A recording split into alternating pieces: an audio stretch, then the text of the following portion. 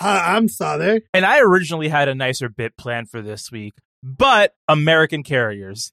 So, I originally got this new microphone. I wanted to talk about it, do some audio samples. I even was going to go on like a me rant about how I'm doing some weird network stuff to get the Xbox showing on a different device. So, I had a very, a classic me segment. I'm Christian, by the way, a very classic me segment. But I woke up on Wednesday and my phone carrier is Visible. So Visible is a prepaid carrier owned by Verizon where they like this $25 unlimited plan. The downside is they use like some cloud management software where you weren't connecting to Verizon's towers directly. You're connecting to like their cloud service, which would then talk to Verizon's towers. It's apparently a cost saving move, which is how they got the price so low.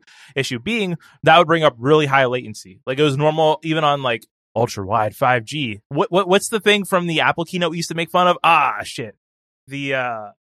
Whatever that joke is, 5G. It's just 5G. But you'd get like latency of like 150 milliseconds, which is bad in general. Like regardless of speed, that's just that sounds like 3G latency. That sounds like the 5G shouldn't have it. Like this is the thing. Like as the generations of cellular data has like gone from 3G to 4G to 5G, one of the things that has gotten better is latency. Right, latency to the nearest like endpoint.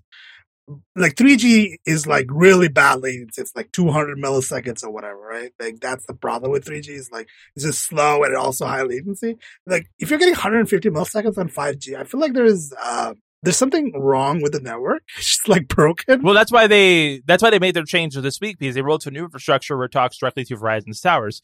With that did come a $5 price increase, or you could, if you wanted the UW stuff, that good old ultra wideband, you'd have to pay $15 more. For me, I was like, you know what, $5 more a month for better latency. That because I saw some speed tests. People are like, it's 20, 30 milliseconds now for latency, which for cellular is perfectly fine. So I was like, you know what, let me go ahead and upgrade. And we now have to pause for a moment and talk about eSIM. Yeah, let's go. Yeah, eSIMs. This carrier is eSIM only. I'm actually a big proponent of eSIM because if your primary line is eSIM, it allows you to just pop in a local SIM card wherever you go. Because while I know in some parts of Europe and especially Asia, a lot of phones are dual SIM. In North America, most of Europe, that's not the case, right? Most phones are single SIM. But iPhones and Android phones do support dual SIM with eSIM, 2 eSIMs, or eSIM and physical SIM. So right now, I actually use my company pays for a line where I have a physical SIM on my phone and my personal line is just on an eSIM.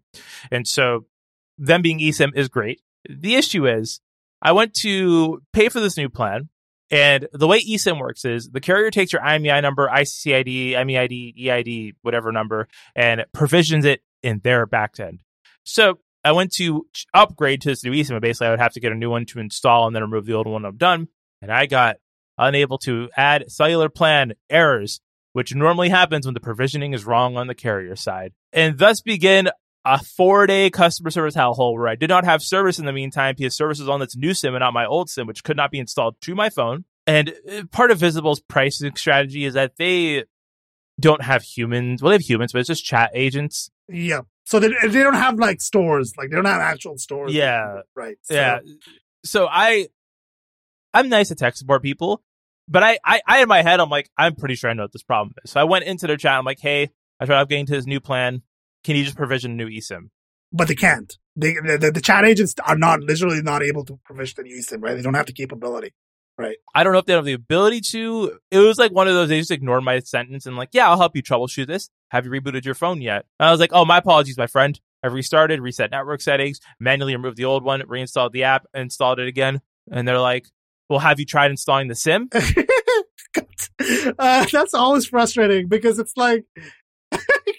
I was like, listen, I don't want to be mean. I was like, listen, I've done the troubleshooting here. My phone is fine because I currently have a T-Mobile line installed that is working perfectly. It's not issued cellular. Both networks would be down if I had like a bad cell modem. Can you just reprovision this? And so they're like, we need you to DM us a screenshot because their customer service tool on their website for their chat system does not take photo upload. Oh my God. Really? Okay. And they're like, yeah, we have a ticket and that'll be resolved within 4 hours, I should say. Of course not. Ended up being a day. I go back to them and they're like, you just need to be patient. And then I was like, listen, because my watch was also broken because my watch was doing cell service through them. I cared less about my watch, more about my phone. I was like, listen, I gave you money. Like I paid a month for this. Can you just reprovision it? And after like half an hour of I wasn't rude per se, but I was like very persistent. They finally did it and I was able to get cell service working. The watch is still broken, but they're like, we'll put an escalation for that. And I'm like, whatever, that's fine. My watch is not the end of the world. Issue being, I wake up on yesterday actually, and I get a text from like my nephew and people being like, hey, I'm trying to call you, see if you want to come over. And I'm like, you've been calling me? My phone hasn't rang. I make an outbound call on my phone. Call failed. It broke again. So part of the issue is because the spoiler, I ended up just moving to AT&T because I could have gone to Verizon, but because Visible's a Verizon sub brand, Verizon actually thought my phone was already a Verizon phone. And I was like, I do not want to call customer service and have to deal with that hot mess. My head already hurts. Right. So the thing you could do now is that you could probably go back to Visible and it'll probably be fine. But like, I don't know if you want to deal with that again, because it's like, I mean, you're not on any contract with AT&T, right? Like it's not a contract or no, because my iPhone's unlocked. Yeah. So I can just go to whatever carrier I want. Okay. You could just go whatever, right? Like transferring porting numbers between networks is literally like takes like 30 minutes. Like not even like if the person on the other end just like, it like literally takes 5 minutes. Like a few months ago, I transferred carriers from like Public Mobile to Fido. And like the number, like I ordered a SIM, the SIM arrived, I put the SIM in, I call the phone number, to activate the SIM and the transfer the number. And it literally took like 5 minutes to transfer. So you can just if your phone is unlocked, like you can transfer whenever, like the number is very portable. So you can just go back to Visible, whatever. No, it's like, right, but the thing is though, like that was such a sour experience. I don't think I want to, even for the low price, because yes, I'm paying double, right? I'm paying like 60 something, just under 70 at AT&T right now. But I was of AT&T prior, actually. Like wow, we go back to the bingo card. Windows Phone days here. I was on a post-pay plan of AT&T.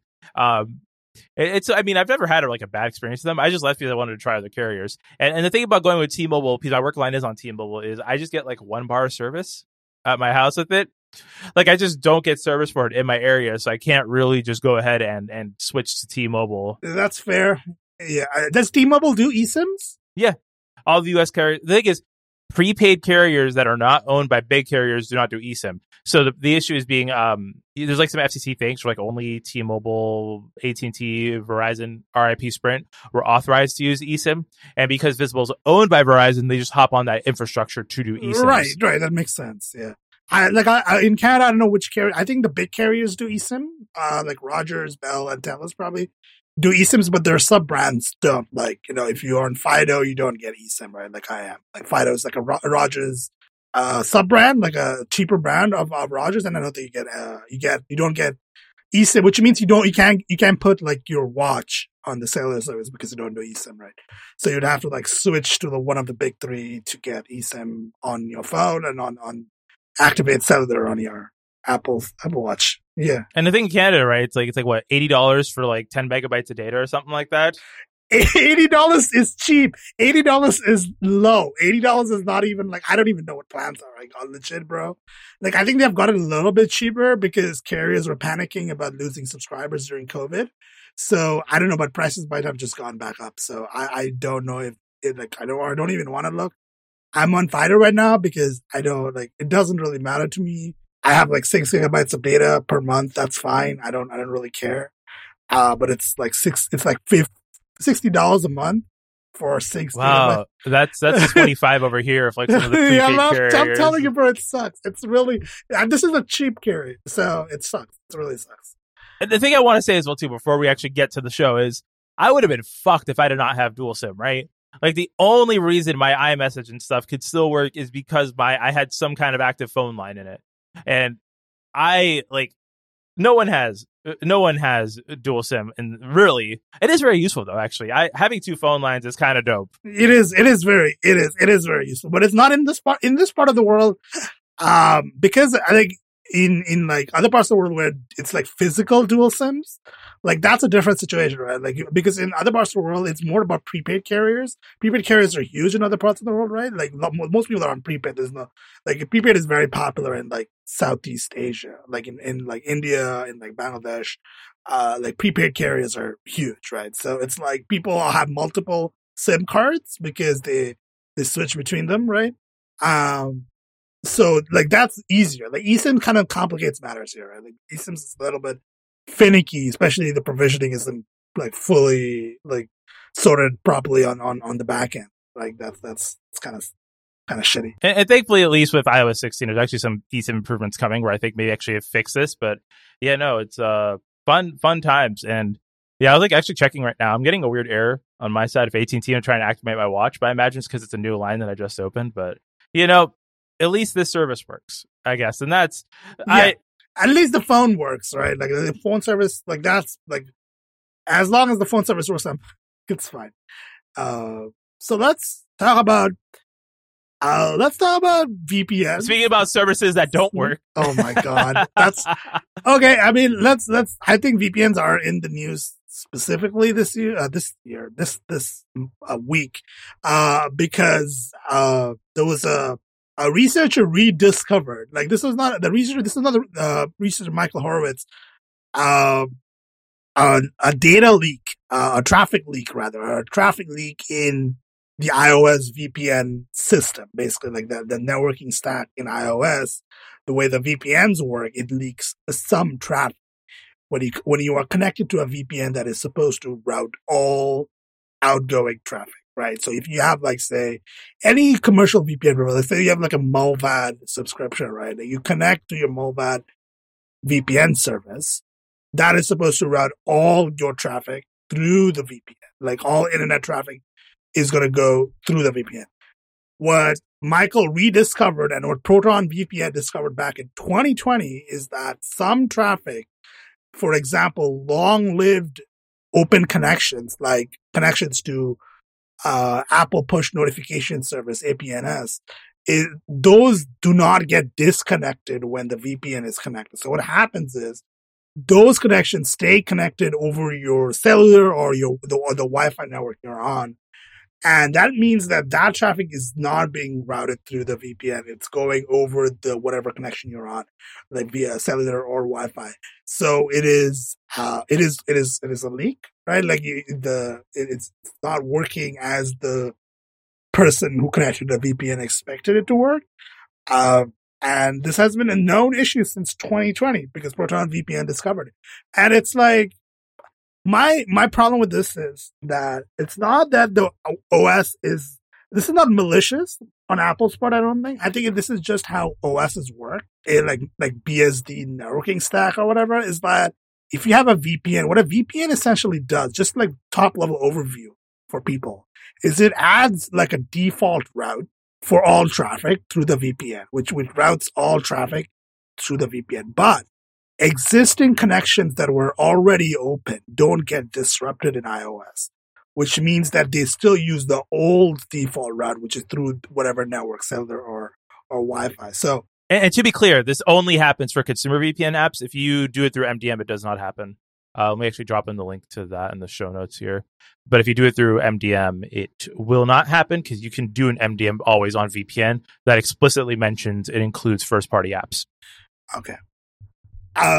So this is a problem because the person activating the VPN expects all traffic, like literally all traffic to the internet to be routed through whatever VPN service they're using, right? Like if it is like a commercial VPN service, or if you're using like a private open VPN or WireGuard server like I do, then that's what your traffic is going to be routed through. But if it is not, that means that some traffic is leaking depending on your threat model, that can be a problem. You might not want to leak any traffic through your whatever network you're on. The network might be hostile for whatever reason. So this has been on the news. Michael Horowitz did a talk at Hope 2022 about this. He mentioned this at Hope 2022. He has a whole blog post with traffic logs and stuff. We're gonna link it. You can go take a look. And I just wanted to bring this up, not just because of this leak, because the leak is not good, and I think Apple should fix it. Apple should just tweak the VPN API. So in iOS, for people who don't know, who are not iOS users, I imagine most of our listener base is actually Android users.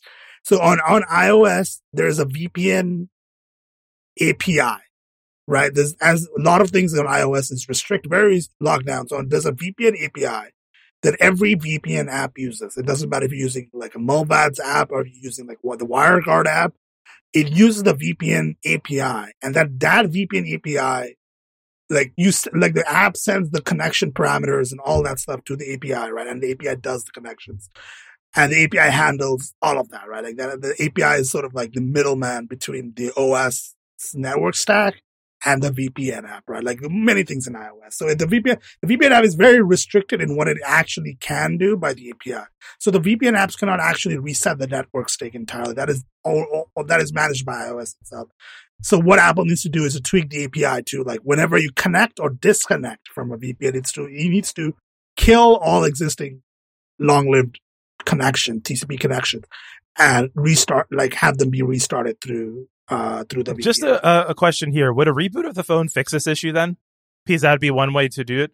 Okay, so yes, but also no. It's complicated because the timing of it is weird. Well, the problem is when you reboot iOS, it will not connect to the VPN immediately, I don't.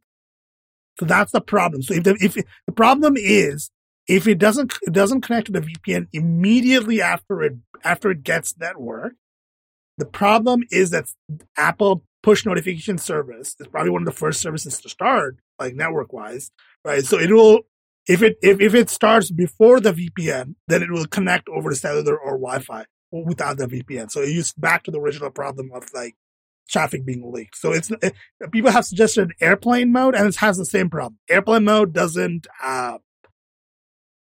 actually doesn't disconnect all existing connections. It doesn't actually kill the sockets. On the back end, in the networking stack, it doesn't actually kill the sockets. The sockets time out eventually, but they don't actually die. So if you toggle airplane mode on and back off, it'll probably not work. It'll probably still be connected over cellular or Wi-Fi without the VPN. So it is not great. And I think Apple should make this more consistent and work as people expect it to, because right now people are I expect this to work a certain way and the OS is behaving a completely different way. And that is always not a great situation for anybody to be in. And Apple should really fix this. This is at this point, I think there's been enough public noise about it, and maybe Apple will actually fix this, but who knows? People have commented that Apple doesn't care too much about commercial VPNs. I mean, you also said this, Apple doesn't actually care too much about commercial VPN services. They don't actually care. And the only reason the VPN API exists is for corporate VPNs, right? For you're connecting to your corporate network. That's the reason the VPN protocol, the VPN APIs exist, is for that, because you want to have MDMs profiles and VPN profiles and stuff for that reason. So Apple still has to support that, but they don't actually care about commercial VPNs not actually doing what they're supposed to do. These commercial. Well, let me hold back. I'm gonna let you finish before I start snarking. No, I'm done. Let me know when it's okay for me to start snarking on this. You can go. Yeah. Okay. So I understand this is an issue. From a technical perspective, I understand the issue. I understand why it's problematic. But from a non-nerd perspective, right? So I've read people like us, we'll probably, you got your Raspberry Pi hole going. You might have another one, right? You might want to use it a local network VPN to route all your local traffic, or all your your remote traffic from your phone or laptop through your local network. You already have firewall set up and stuff, and it just makes it easier for you. I understand that 100%. And of course, you use Apple Configurator per the link in there to try and MDM your device for that. And because you're doing it yourself, it's not a security concern because it's not a third-party profile. But for most people, VPNs are snake oil, and this is not the reason why, right? Like most regular consumers that are paying for this week's sponsor, ExpressVPN, are not paying for it because they want all their routes, all their specific DNS requests routed through. They think it's like some magic bullet to online security when Password Manager is, but like it is. I am confident in saying that a VPN has no place in an effective toolkit to protect yourself online, because if you are worried about public Wi-Fi, just use cellular data. So like there are, like, to that point, right? Like the reasons for using a VPN, what the marketing says, like what the VPN companies market versus what it actually does, is where the problem lies, right? VPNs market themselves as being privacy focused, that they're Bro, VPN marketing and mobile game marketing on YouTube, I don't know which one's more scummy. Raid Shadow Legends or Surfshark, take your pick for what's the terrible. Both. I think both of them are pretty scummy, honestly. And I think the problem, like, okay, so let me explain what the VPN would actually be useful for day to day, for an everyday regular person, right? First, one big one is bypassing geolocation. Geofencing, rather. Like if you have a service that's only available in a certain country or region, and you're not in that region right now, like say you're traveling, you're in a different country and you want to use that service, right? So that is one reason to use a VPN. That is a perfectly legit reason to use a VPN, because VPN will let you geolocate to another IP that will look as like you're in that country, right? So that is one reason to use a VPN. Another reason to use a VPN is if you're in a country or locale where your ISP is not trustworthy, as in ISP is doing active censorship or doing active man-in-the-middle attacks, or active like any sort of active malicious ISP, right? Like if you're in an active malicious network, then a VPN can help you exit the network in a safe way. The third reason is public. I think public Wi-Fi sort of falls in the subcategory of a hostile network. One of the reasons you might use a commercial VPN service is that you should have a feature to block all LAN traffic. So if you're at a public Wi-Fi network, especially more like a conference, like you're at a coffee shop, and the coffee shop's network, for example, it doesn't have layer 2 isolation enabled, which means that anybody on the Wi-Fi network can contact anybody else on the Wi-Fi network, right? They're all visible. It's on the same layer 2 domain, so everybody can see each other if the isolation is not enabled. So you can use a VPN for that if you're often in public Wi-Fi settings and you don't have cellular access, you said cellular access, but you don't always have cellular. If you're in a building with bad cellular service, you might want to opt to use Wi-Fi. Or if your cellular service is very expensive, like here it is in Canada, you might opt to use public Wi-Fi instead of cellular just to save some bits. So that is one of the. So question though here, because given that all apps on iOS, right, they're all required to use HTTPS nowadays, right? I'm pretty sure it's an App Store requirement. Yes, I was going to get to that. So given that's the case, that means at least for all in-app traffic, that's secured. And web browsers, of course, is the one, side note there. But if you already have all of your traffic being secured via HTTPS, what, and this is actually more of a genuine question on my part, where is the benefit of a VPN at that point then? I know let's exclude in this, discussion web traffic that could be unsecured, like on a browser. I understand that. But at least for in apps where all traffic has to be over, HTTPS, how much of a benefit do you even get from a VPN for securing those routes if outside of the geolocation stuff? The big leak there, the big issue there basically all web traffic, most 99% of web traffic nowadays is over HTTPS. Everybody uses HTTPS because of the availability of free SSL certificates via Let's Encrypt. Everybody has SSL certificates. So every site is SSL. The problem still is DNS. You are still leaking DNS queries every time. So DNS is still plain text. So if you are on a public Wi-Fi network, for example, as like, like a coffee shop, I'm going to keep using coffee shop as an example because it's probably the setting most people are familiar with. And we get it. You're from Toronto. I get it. I don't go to coffee shops. I get it. I don't even drink coffee. I know you got that free Tim Hortons. They're selling your data and you only got a croissant and whatever the fuck coffee they sell at Tim Hortons. Jesus Christ, dude. Okay. So you're at a coffee shop. Okay. And you're using the Wi-Fi there because, data is expensive. So, you gotta save those, like bits, like, wherever you can. Right. Yeah. Like I said, the Toronto example where you're paying $90 right? for 10 megabytes of data. Exactly. So you're saving data, perfectly valid reason to use the Wi-Fi, right? So you're on the Wi-Fi. What happens if you're connected to the Wi-Fi without the VPN? All of your web traffic is going to go over HTTPS. That's great. Perfect. That's perfectly secure, right? The network is not hostile. The coffee shop isn't like out to get you. Right. That's the future liberals want. That's the future liberals. So the coffee shop isn't out to get you, but the coffee shop is probably in its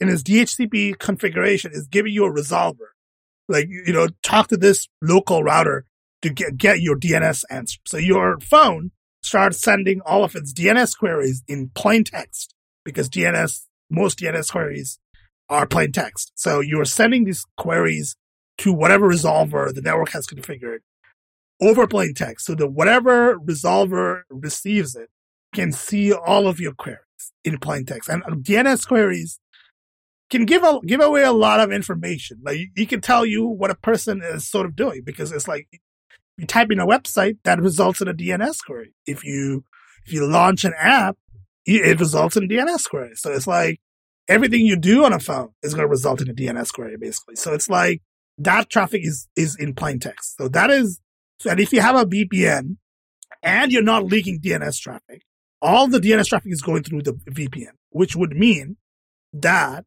the coffee shop Wi-Fi network will not see any DNS queries. It's all HTTPS. It's all encrypted VPN traffic. So all the traffic leaving through their access point is VPN encrypted traffic. So that is one reason to use a VPN is to secure DNS. So if you don't trust the Wi-Fi network in that way, you're paranoid about DNS queries leaking, which is possible in some locales. DNS is often used to filter stuff, right? DNS is often used to censor active censorship, like blocked domains. If you want to bypass blocks like that, school networks. I don't know if you have any people who are in high school listening to our podcast, your school network, a school Wi-Fi network probably does some filtering. You might want to bypass that for reasons. So, that's one reason. Especially in Florida. Oh yeah, fuck Florida. Yeah. You're going to be searching, I don't know, people search on Tumblr, right? Back when they're in high school, they search stuff like, I don't know, L for L or whatever, W for W, that kind of, I don't even know what people search nowadays. You sound like an But old that's person. the kind of, you don't want that W for W traffic being caught up by your principal. I get it. Yeah. Yeah. There are reasons like to be enough paranoia where you use the VPNs and sort of like, it might not actually help you that much, but you use it regardless because it does sort of close up certain avenues of traffic inspection entirely, right? So if you trust the VPN provider, that is the big one, is if you trust the VPN provider more than your ISP, so if more than your local network, then yes, use the VPN. If you're consider talk about VPN providers, can you go off on how zero logging doesn't mean shit? Like they always be like we keep zero data, but you pass data through. It just sounds sketchy. So the thing is, with VPN, commercial VPN for consumers, right, is that you are essentially trusting that the VPN provider says what, like, is being truthful about what they're saying, which is what it says in their privacy policy. What do they log? What kind of logs do they have? What kind of customer information do they have to store? Do they store? Usually the biggest like thing that they store is probably payment information. So if you're paying with a credit card, they probably just have a token and a name. Might not even have a name. They might have like, if you're using Stripe, they probably just have like a token. And then they use that for like regular billing or whatever. right? Like, or if you, there are some VPN providers that let you pay through cash. You can literally send them an envelope in the mail with your account number and the cash, and they'll accept that as payment. If you really want to be like 100% anonymous, but most people are not sending cash in the mail like that. So I'm imagining most people are paying through their credit card. So, your credit card information is available to the payment processor, which like Stripe or whoever else. And the VPN provider has like a token. And they also might have an email address. Some of them don't. Some of them do not use email addresses at all. You can set up an account without any email address. You just get a randomly generated account name. Like, for example, I know there are like 2 good VPN providers that I can recommend. This is not a sponsorship. Chaser Brown is not sponsored by any VPN provider, as far as I know. As far as you know, exactly. As far as you know.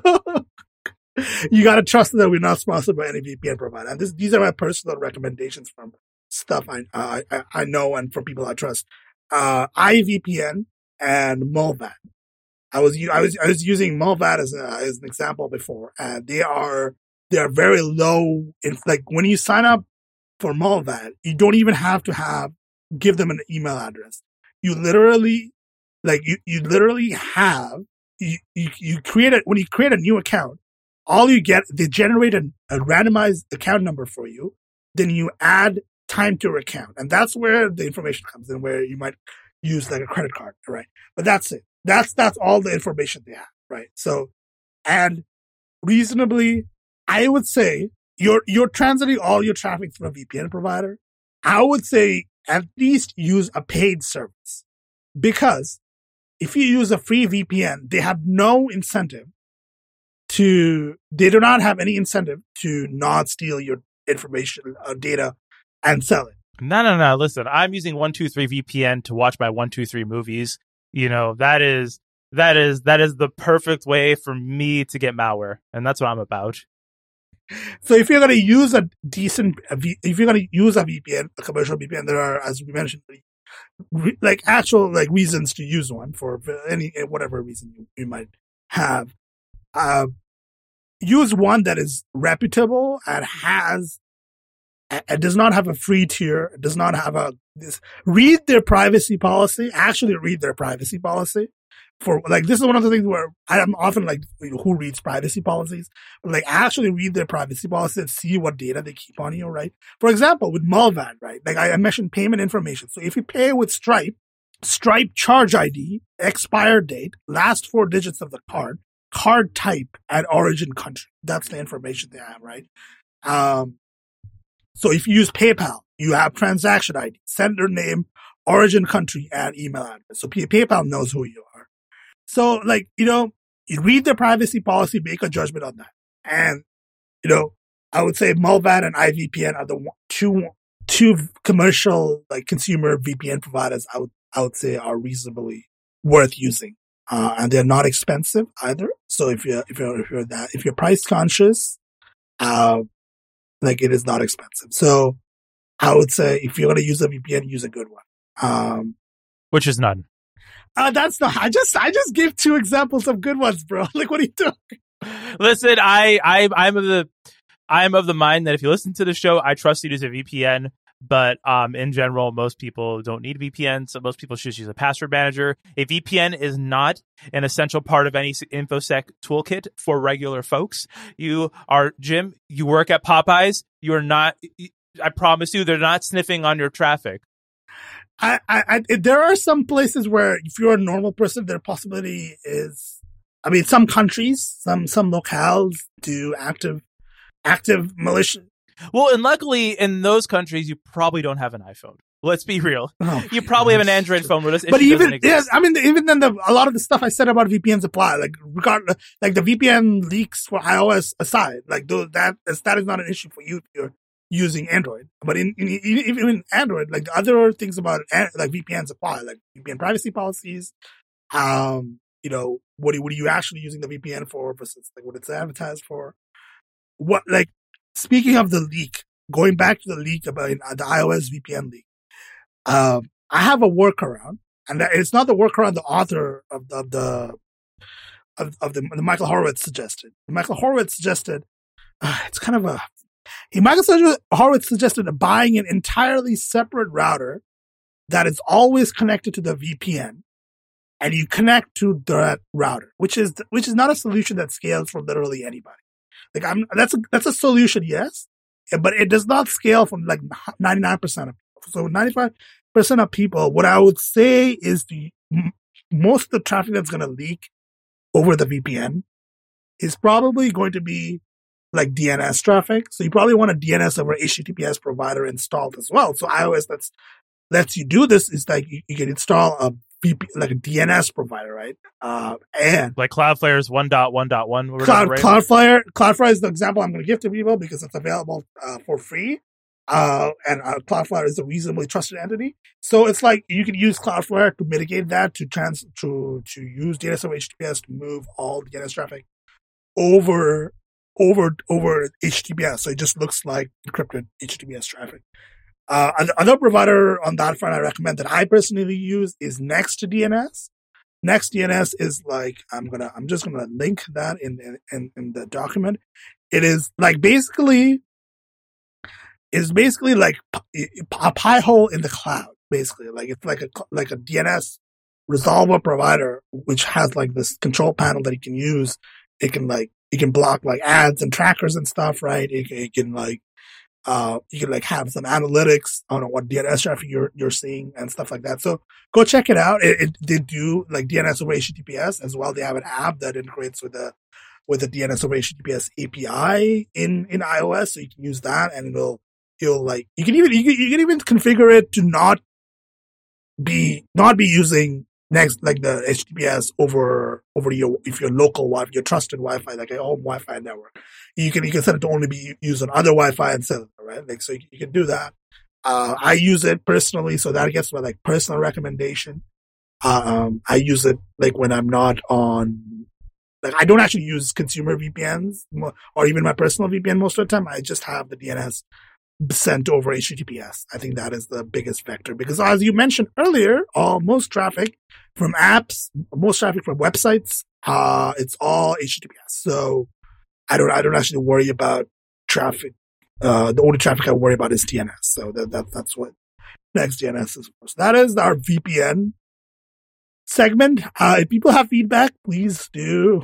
I would love to hear what do people, I mentioned common reasons for using a VPN. What do you use VPNs for? I know people, corporate, if you work in a corporation, like you probably have a VPN for connecting to the corporate network. That's a completely entirely different set of requirements and stuff. That's a completely different thing.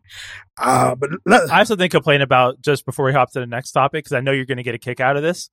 My router does not allow me to set custom DNS settings for IPv6 addresses. It supports IPv6 perfectly fine. I can only change IPv4 DNS. So I could actually not use NextDNS at a router level because of that. Because it would only work for IPv4 traffic. No. You still can. You still can use it. You just have to have like a dynamic DNS host name, so it knows what your IP is at any given time. That's how I used to do it. So you can use it. You can use it. It's not as good. It's not as perfect because you're gonna probably be sending the traffic over plain text to NextDNS. So, but like you can use it if you have a dynamic DNS hostname. You can give them the dynamic DNS hostname, and they'll update like your IP, so they know which one your IP is if it changes, right? So yeah, you can use it. NextDNS is pretty flexible. You can use the DNS over HTTPS. You can just send the plain text queries as well over the plain text resolvers. So. Well, yeah, I'm going to look into this after the structures. How come you don't tell me things until we're on the podcast? I did not know about NextDNS until today. I don't know if you're like, this is one of those things that like, it's one of those things this feels like only I care about and you don't. So I don't know, like maybe. I mean, I share with you all my microphone hellholes and I'm 90%. I know you don't give a fuck about that. That's true. That's true. Let's be very honest. You know what? No, I don't even want to fight with you. Let's both dunk on something in unison. Android 13. What's new? I don't know if we can dunk on it. Okay. Let's talk about. So there has been a new major Android version. It's Android 13. Is there a fancy code name for this? Like, is there like a dessert, or is it just? There is not. Did they stop using desserts? Is that they a did? thing? Yeah. Like Android 11, Oreo is the last one. God damn it, Google! Why you gotta like have some fun? Come on. No. The reason is because they're easy to pronounce in English, but other languages, right? Oh, it's a localization problem. Like it's okay. Yeah. Like if you're say in, I don't know, like out in, some random Asian country, right, or like some African country, you have Android 11 Oreo. Like how do you translate that? Like, do you just try to get people to pronounce it in English, even though English is not their first language? Like, yeah, that's how do you do that? That is a problem that doesn't really need to be solved. You know what I mean? Like it's not that important of an issue. Yeah, I didn't like the code names; they were fun, but yeah, I see the localization issue. That makes sense. Okay, so Android 13, it is right now only available for Pixel phones, right? As far as I know, only Pixel phones have the Android 13 release, as far as I'm aware. So it just released. It is as far as updates go, yeah, this is like a major version release, but it is very iterative, right? Like as with the previous Android release, I feel like we've been saying this for the last 2 years, is that these big OS releases have gotten a little bit more, as these OSs have gotten more stable and more mature, the big OS updates are more about small improvements, small quality of life stuff. Maybe some small design changes, design tweaks, like with Google, but like most of the time, it's very, very, very minor. So let's talk about UI changes. Just, I know you love material design. You're a big Matias Duarte fan. Throwback. Really, it's about Material You. Material girl, living in a material world. Material U. So what is Material U? That is introduced with Android 12, right? So what is what does that actually mean? Is that like just custom? First, we have to describe oneself. I think we have to describe really the meaning of self. It's not a philosophy podcast. From a gender perspective, from a visual perspective, but also from an emotional perspective, right? I feel like all those intersect with each other. Really, it's the intersection of tracking software and smartphones. So it is about customizability, right? Like it's about changing colors and. Let me put down the blunt. Yes, it is a custom. It is essentially the idea is you can set color themes, you can set icon preferences, and the rest of the OS respects it. Specifically in Android 13, there's a new icon feature where app has an icon, right? But then you can turn on like themed icons, and the icons, in theory, should follow, the theme you have set. Of course, Pete, it's Android. Not even all of the Google apps support it. Like, go ahead and scroll down to the screenshot. The one with the clock on it. You see that? You see the ones that are colored black and white and the other ones that do not? Yeah. Yep. So, like WhatsApp. And of course, Google Wallet, of course, does not support it because remember, we don't get to talk about the messaging apps, but we do get to talk about this. Google Wallet was replaced by Android Pay and Google Pay, which then got rolled into GPay, and now is Google Wallet once again. Love Google. So it's not consistent, but in theory, I love how like in this photo, like the author has like Telegram, like between all the, like with the phone and the Chrome and the Gmail, in the bottom dock. And the Telegram icon just looks like the Telegram icon, but circle. And it doesn't actually use the color, like the icon theme. So, not perfect, it's like Windows, it's an idea. Like you have Material U, but it's not perfect, perfectly implemented across the entire ecosystem. So, not yet. So, OS. It's only been around for 2 years. It's only been around for 2 years. That's it's only been around for 2 years. Yeah. But it does look interesting. Like if you can like really have like a minimal, like. What is it called? Do they call them not lock screen? What's the apps, like your app screen, right? Like your front page or whatever. I'm forgetting the word for it, but like whatever your like front page of apps is, whatever your home screen. Home screen. How did I forget the word home screen? Anyway, the home screen. If you just have like a minimal home screen with only the apps that support the icon theme, that'd be pretty legit. Like that'd look pretty nice. If it can like get everything to match. would look pretty nice. There's a lot of possibilities for theming. That's always good, like to have like these kind of sort of customizability. iOS is sort of moving in that direction, so like I'm happy for it.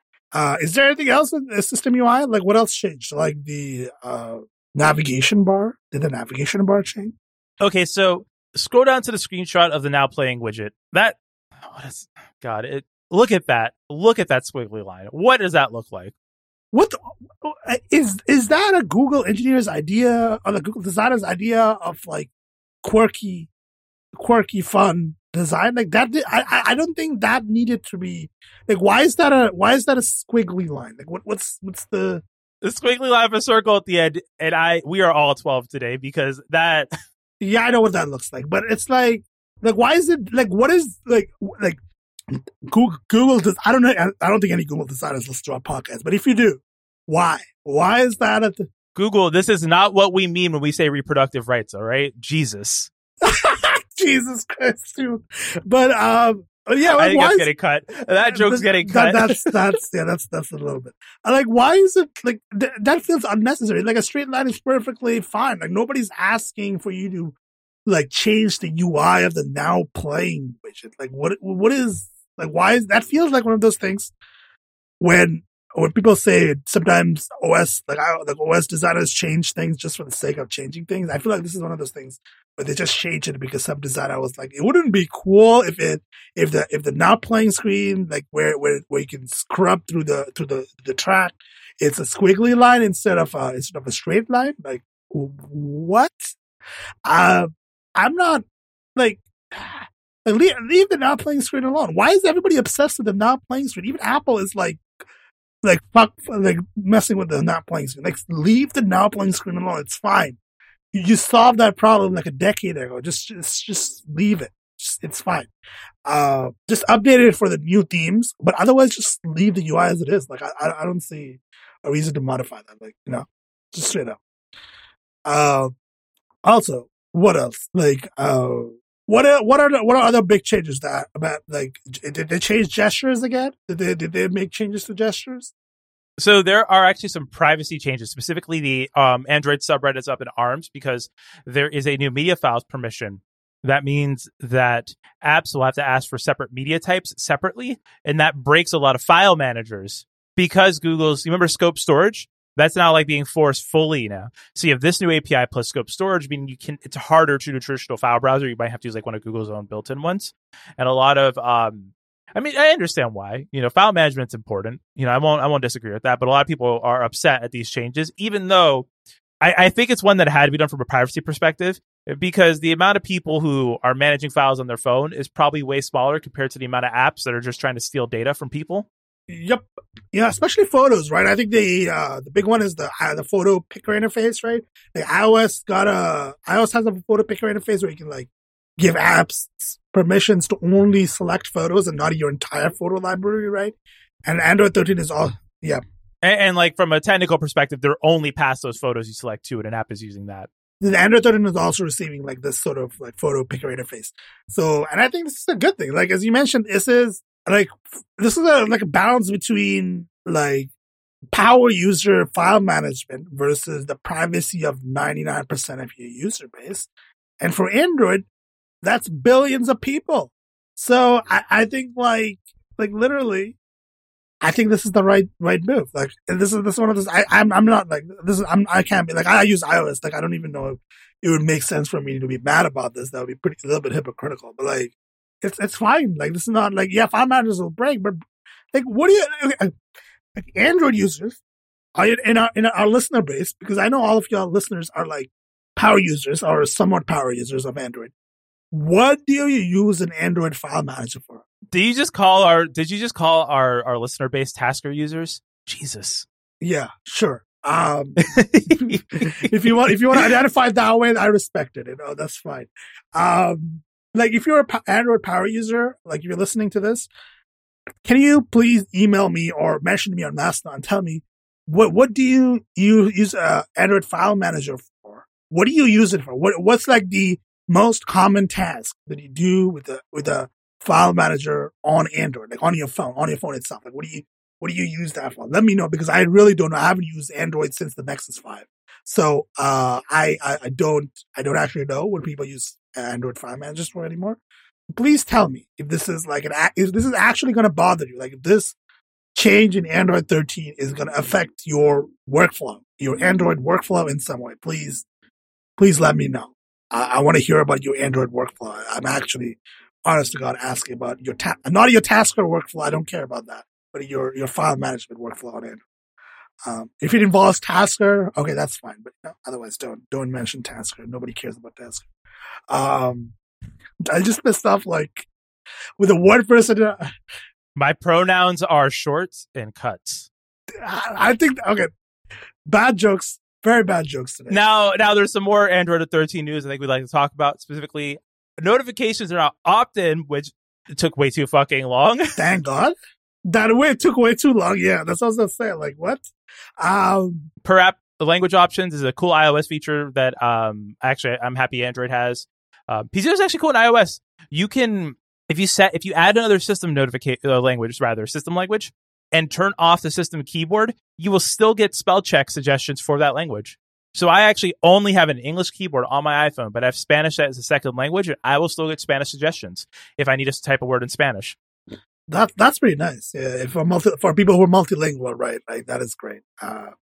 So that's good. Split screen. This is the thing, right? Like we're going to talk about like folding phones and stuff. So did they like make some additions or changes to allow for better usage in the sort of? No, they added it in 12L, which you did not allow me to talk about. Remember, we could have made big L jokes, but you were like, no one cares about 12L. So 12L brought a bunch of tablet folding phone changes. 12L is literally only shipping on the Galaxy Z Flip. So that's, or Z Fold rather. So there's not many other phones. But yeah, so, honestly, this is what we call a Snow Leopard release. That's what everyone's been saying, actually. And I would like to say, as someone who was around for Snow Leopard, from what I remember, you actually used Snow Leopard, didn't you, on your MacBook? I did. It was my first Mac OS release. That was the. I feel like people think this is more stable than it actually was. Like people always talk about how Windows 7 was the best release of Windows. I was using Windows 7 came out. Windows 7 was kind of buggy until the first service pack. Mm-hmm. I think people get rose tinted glasses, obviously, right? Like people like look back and you don't remember like the problems. Like you only remember like, it was very stable. I mean, which to Snow Leopard's credit and also to Windows 7's credit, they were pretty good OS releases for Microsoft and Apple respectively. Like those were like pretty strong. There's a reason people liked Snow Leopard. Even some of it is not just like people being nostalgic. I just think it was a good OS release, a stable OS release, and it did what people wanted and it didn't crash. Especially for Windows, that was a big deal because coming from like Windows Vista, where things were slow, coming from Windows XP, where like drivers are a nightmare, like you would get blue screens of death all the time, Like Windows 7 was like a refreshing change of pace, That's why people remember those releases more than they probably should, but like, it's not like they were bad releases. And calling this release like Snow Leopard of Android, I mean, that's fine. That's a pretty high bar, I would say, but like, yeah, sure. I just hope iOS gets one of these Snow Leopard releases this year because I don't want to relive iOS 13. I don't know if people remember iOS 13. I sure don't wish to remember. Remember the mail app bans? Yeah. Okay, so let's not. Oh my. Okay. No, we gotta Android 13, pretty solid. Pretty solid. Now speaking about things that are kind of solid, I lovingly named this segment for all the new Samsung news. Bixby is a dog with shoes. Which it is. AI, AK plus 5G, not even jokes from our own podcast, but I still think they're very funny. So Samsung held another Unpacked event where thankfully everything was leaked a couple days in advance, so we did not need to actually watch the event. They announced a couple of new products, the Z Flip, the Z Fold, the Buds 2 Pro, and the Watch 5 and the Watch 5 Pro, but that is not shipped yet. So you got some flips and you got some flops. And honestly, we could really just blast through the phones because they're really incremental updates, right? Newer processors, reinforced hinge, stronger screens, and a little bit thinner and better cameras. Like, honestly, this is not me being dismissive. It's just there's not much new with these. They're just very incremental updates. Not much in the, like, I'm looking at the reviews and like it seems like an iterative update on the existing Fold and Flip devices. Right? I think the Flip looks cooler to me than the Fold. Personally, I'm more into the Flip. Because that purple. It's that purple, bro. That purple Flip looks really gorgeous. Personally, in my opinion, I wish it was a little darker, but otherwise, like, you know, it's a pretty good color and it looks nice. It looks cool.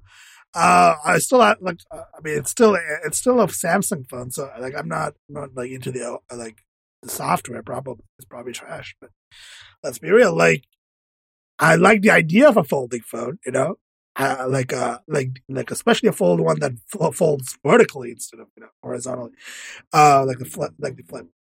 It reminds me of the old the classic Motorola Razr, you know. So that's.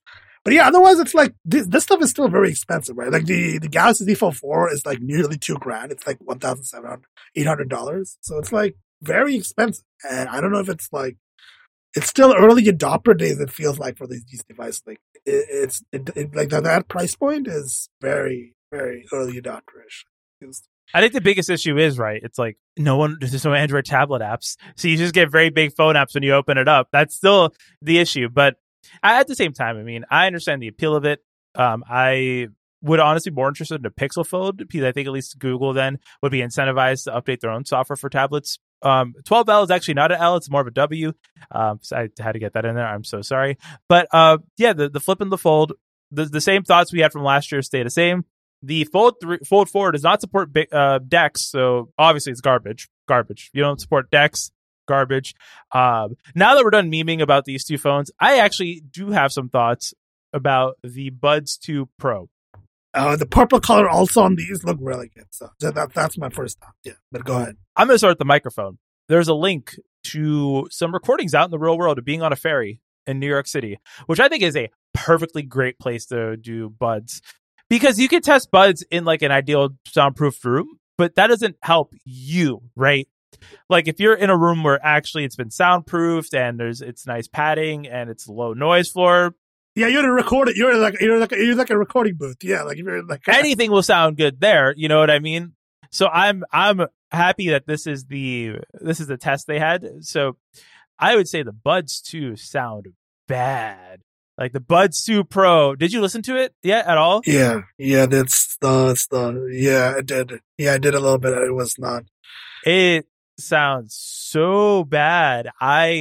This microphone is not good. So, I mean, I would say it's a microphone for gamers because they usually have a separate microphone, you know, or it's earbuds for gamers.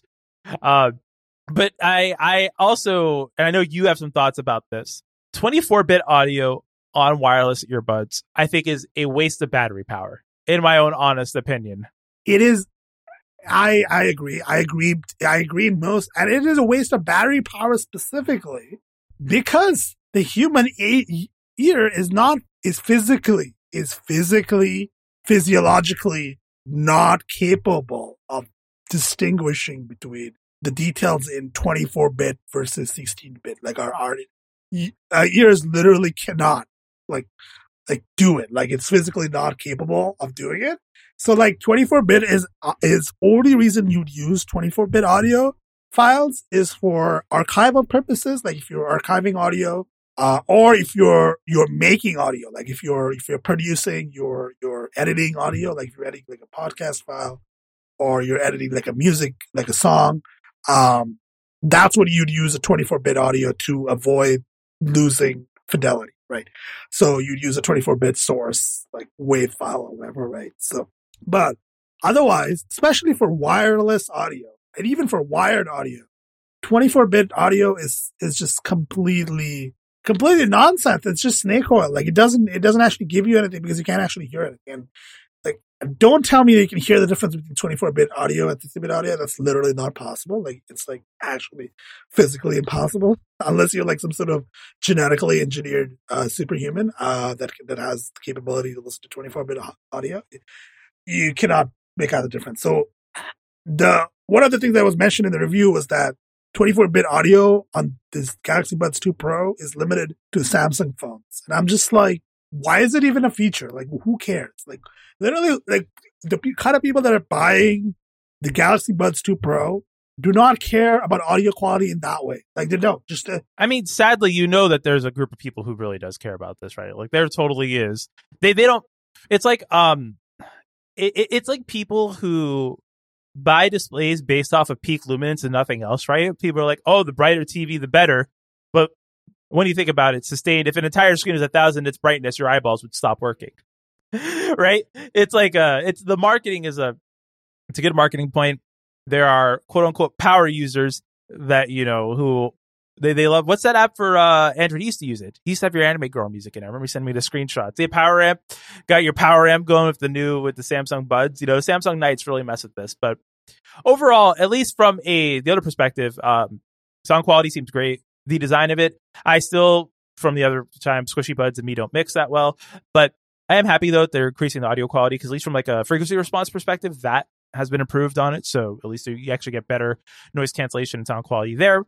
And the other downside, though, is no multi-point, which is a little whack. Yeah, that is more of a problem than the 24-bit audio thing, because like multi-point Bluetooth is for people who don't know what that means, is that being able to stay connected to multiple devices at once and switch between them seamlessly, basically. So if you have like a Bluetooth device, you can connect to multiple, like, say you have a phone and a tablet, and you want to use the buds with both of them, right? Like, this one doesn't support multi-point, so you're going to have to disconnect it from the phone, connect it to the tablet, and the other way around if you want to switch, right? So it's not a good experience if you're going to switch between multiple devices. It's basically a single device like usage, like buds, which is not great for something at this price point, right? Like $229 to $230. Like, how much is the AirPods Pro? Like, how much is the other yeah, $249. I mean, the AirPods are $249, so I think these are actually slightly cheaper. Like, in this price class, sort of like 200 plus price class of these earbuds, I feel like multi-point audio should be like a feature that. Well, the AirPods Pro support like fake multi-point audio, because if you have Apple devices, right, it will jump between. Yeah, that's true. I guess. I mean, what are like competitors in this price point? I actually don't know. Like, there are like Sony earbuds, like at this. Oh yeah, the WMF MF Doom Mad Villainy 2000s or whatever. MF Doom. So yeah, like I the no multi-point audio is kind of whack. Like, that is actually like kind of lame. I don't know why that is a problem. Why is it like, is it because they put in 24-bit audio that they couldn't support multi-point Bluetooth? That would be very funny. That would be extremely funny if it was like a thing where the chip can now support both at the same time. So you know why? It's because they're not using that new Snapdragon audio processor, bro. Excuse me, what? Did you just make that up? Did you? Oh my god, you don't know about this? Hold on. What are we talking about? What is this audio processor? Snapdragon audio. Oh my god, let me pull it up here. Remember, Qualcomm stands for Quality Communications. No, damn it. Where you go? Snapdragon audio. Where is here we go. There is. Yeah. It's like a whole processing chip. Apparently, Qualcomm owns apdex.com. That's a website that exists. Isn't that like the Bluetooth audio codec? Like, isn't that like the... You are correct in that. And so here we go. Snapdragon Sound. So basically, you could buy wireless headphones branded as Snapdragon Sound. Snapdragon Sound sounds like... It just sounds so... Okay, it's just silly. But... Have you ever... Oh my god, the Snapdragon Soundscape experience with Steve Aoki. Fuck Steve Aoki. He's into NFTs big time, so fuck him. Fuck Steve Aoki. And his music is trash also. So let's go move on from that. Wow. Wow. Listen, the Bear Dynamic Freebirds are Snapdragon audio. And those actually sound very good from what I've heard. I've heard nothing but good things about the Bear Dynamic Freebird. I actually don't know what that is. Is that like a earbud or like a... Yeah, let me send you the Snapdragon Sound link to that, bro. Snapdragon Sound.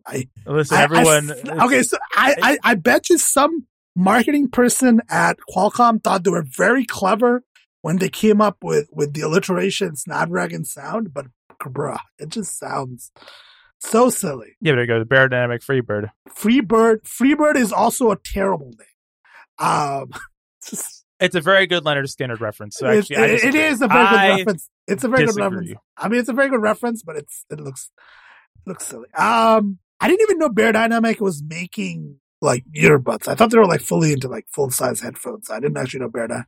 Also, can we just talk about the fact that Qualcomm says low system latency is only 80 milliseconds for listening to music? That's fine, but in no world would I call 80 milliseconds low latency.